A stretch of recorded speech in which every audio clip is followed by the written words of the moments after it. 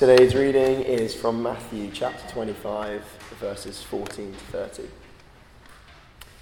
Again, it will be like a man going on a journey, who called his servants and entrusted his wealth to them. To one he gave 5 bags of gold, to another 2 bags, and to another 1 bag, each according to his ability. Then he went on his journey.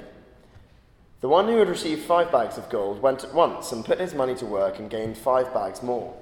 So also the one with 2 bags of gold gained 2 more.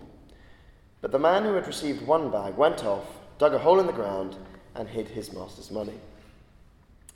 After a long time, the master of those servants returned and settled accounts with them.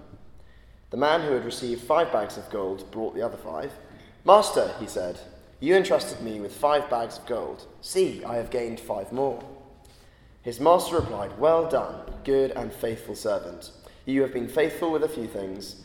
I will put you in charge of many things. Come and share your master's happiness." The man with 2 bags of gold also came.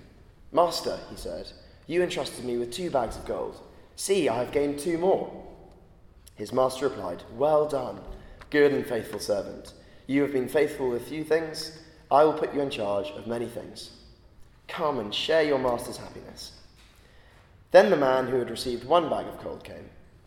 "Master," he said, "I knew that you are a hard man, harvesting where you have not sown and gathering where you have not scattered seed. So I was afraid and went out and hid your gold in the ground. See, here is what belongs to you." His master replied, "You wicked, lazy servant. So you knew that I harvest where I have not sown and gather where I have not scattered seed? Well, then you should have put my money on deposit with the bankers, so that when I returned I would have received it back with interest.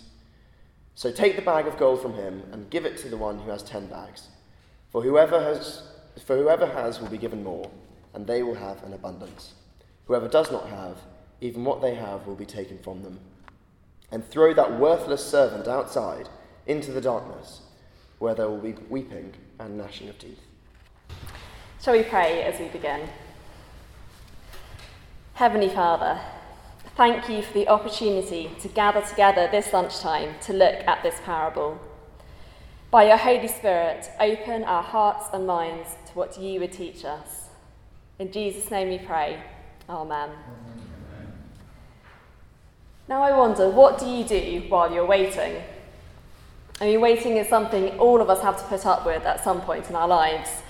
Whether we're sat in a waiting room at a GP surgery, maybe we're on a platform waiting for our train to come in the morning, or maybe just in the kitchen waiting for the kettle to boil.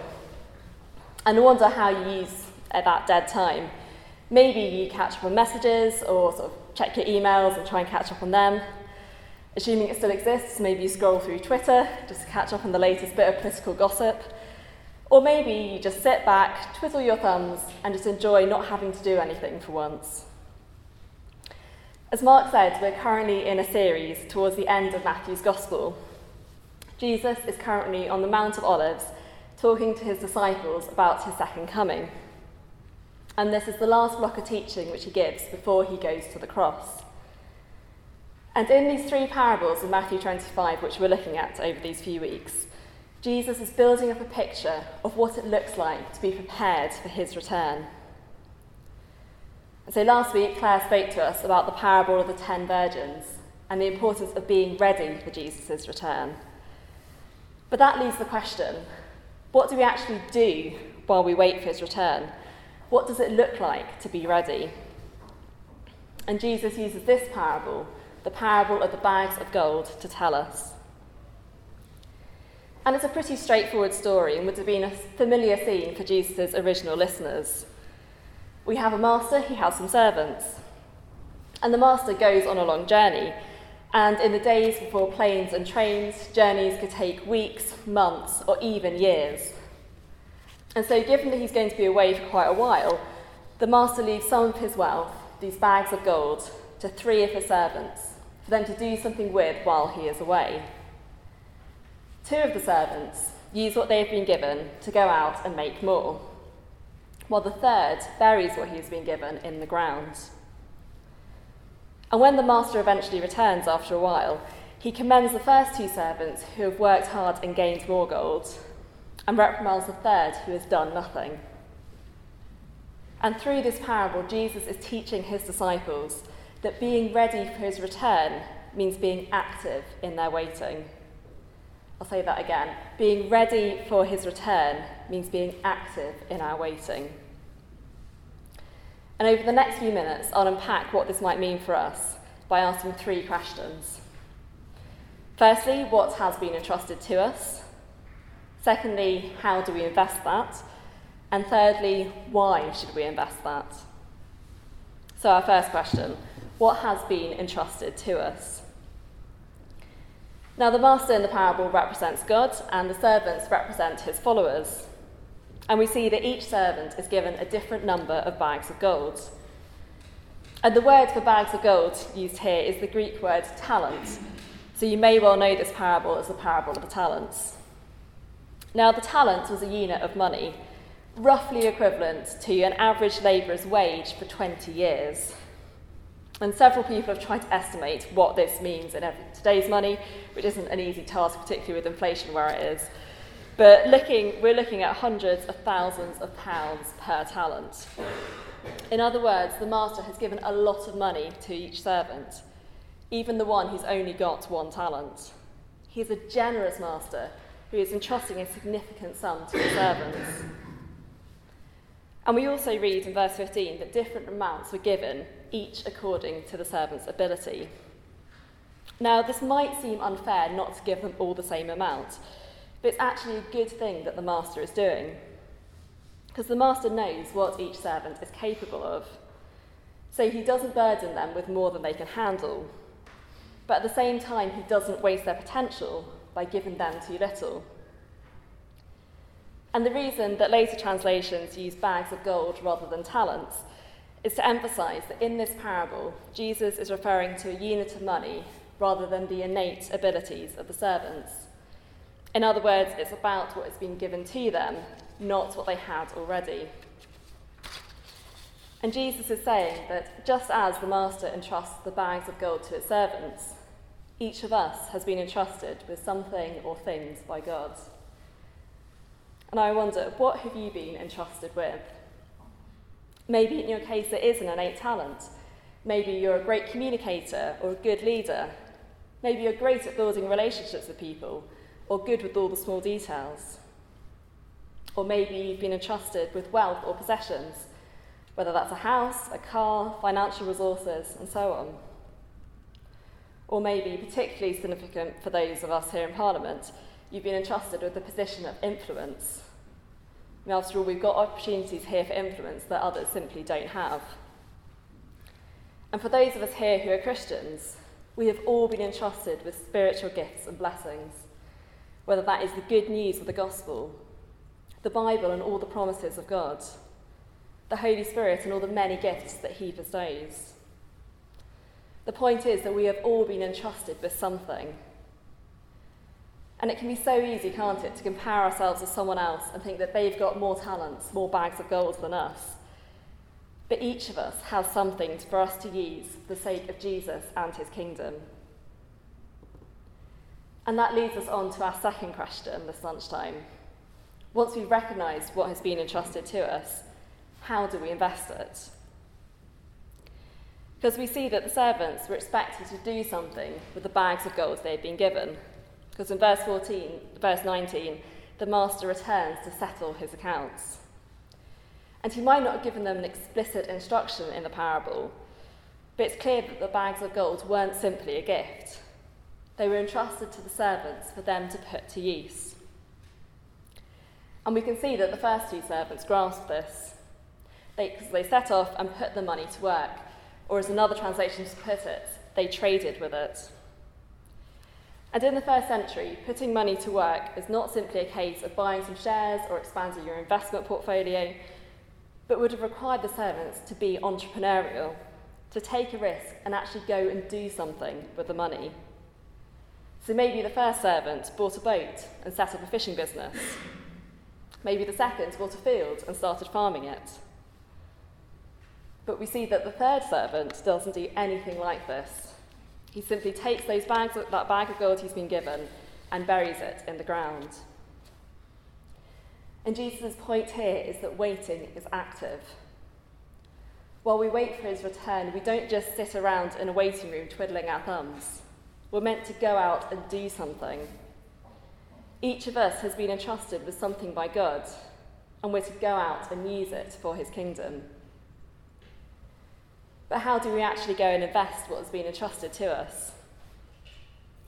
Take a moment to think again about what might have been entrusted to you and how you might use it to serve God. All of us as Christians have been entrusted with the gospel, and each of us have different opportunities to share that with those around us, whether that's people in our offices, with the neighbours on our street, people in our family, friends, and so on.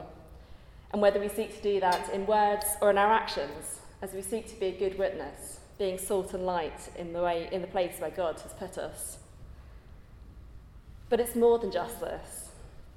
Each of the gifts or talents we've been given can be used to share God's love with others, to act for justice, to bring more of God's kingdom here on earth.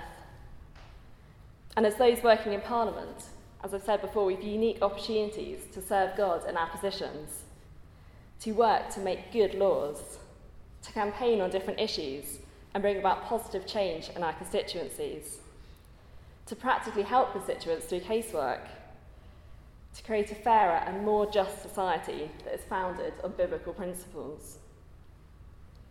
And whatever sort of work we do, we can do all of our work for the glory of God. As Paul writes in Colossians chapter 3, and whatever you do, whether in word or deed, do it all in the name of the Lord Jesus, giving thanks to God the Father through him. Jesus encourages us to go out and take a risk for him. We have a loving and gracious God who has entrusted precious, good things to us. Let's not just bury those things in the ground and be passive in our waiting, but rather be active in our service of him. Let's go out and do something with them. And this brings us to our final question. Why do we invest? As we've seen in verse 19, the master returns to settle his accounts. He discovers that the first two servants have something to show for their work. They might have achieved different amounts, but both received the same commendation. Well done, good and faithful servant. They are both then entrusted with greater responsibilities and are then invited to come and share their master's happiness. And this is where we see the application beginning to break into the story. Because these aren't words which you'd expect to hear from a master to servant if it was a purely commercial relationship. Jesus is telling his disciples that there will be a day of reckoning when we will each be held to account for how we have used what has been entrusted to us. And on that day, we will want God to say to us, "Well done, good and faithful servant." It would be like the best performance review ever. And we also get a glimpse here of what heaven, what the new creation will be like. It will be a place where those of us who've been faithful in this life will be given even more responsibilities. And it will also be where we get to enjoy the joy and love and favour of God for all eternity. Jesus is saying here that what we do now matters. And we can also see this in what happens to the third servant. Because rather than being commended, he is reprimanded for his lack of investment. And we might be tempted to feel some sympathy for him. Was he jealous that he'd been given less than the others? Did he doubt his abilities? Was he paralysed by fear of failure as it ended up doing nothing? Ultimately, he failed to understand both the task he'd been given and his master's character. We see in verse 24 that he saw him as a hard man who was harsh, when elsewhere we have seen that the master was good and gracious and generous. And this led him to be fearful, and so he ended up doing nothing. And so he is cast out into the outer darkness, away from the master's presence. And again we see the application slipping into the story. For those who do not invest well, Jesus warns, they will be cast out of God's presence. And it's important to remember that Jesus is speaking at this point to his disciples, to those who've already started to follow him. But let's not misunderstand Jesus here. He is not saying that we are saved through what we do. It is faith in Jesus that saves us. As Paul writes in Ephesians chapter 2, "For it is by grace you have been saved, through faith. And this is not from yourselves, it is the gift of God, not by works, so that no one can boast." But the next verse in Ephesians 2 goes on to say, "For we are God's handiwork, created in Christ Jesus to do good works, which God has prepared in advance for us to do." If we have truly grasped the good news and are trusting in Jesus for our salvation, then that will inevitably lead us to wanting to follow Jesus and to do the good works that he has given us to do. What we invest in reveals where our hearts are at. Are we investing in God's kingdom, or are we burying what we have in the ground? And Jesus makes this warning in love, to make sure that we are trusting in him and respond accordingly.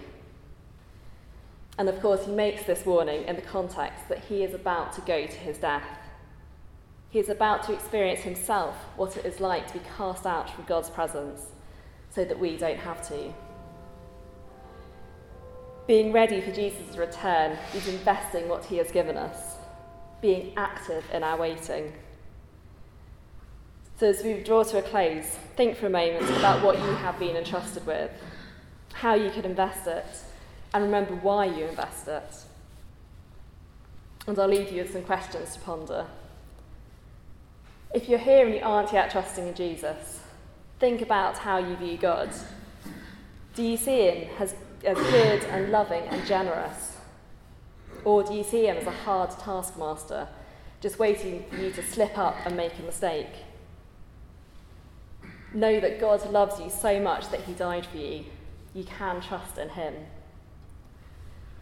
But if you are here trusting in Jesus, let me ask you these two questions. Firstly, what have you been entrusted with? And secondly, how can you use this to serve God and his kingdom? Don't be like the third servant who was paralysed by fear of failure, but step out boldly, using what you have to invest in God's kingdom, so that on that final day you will hear those words, "Well done, good and faithful servant."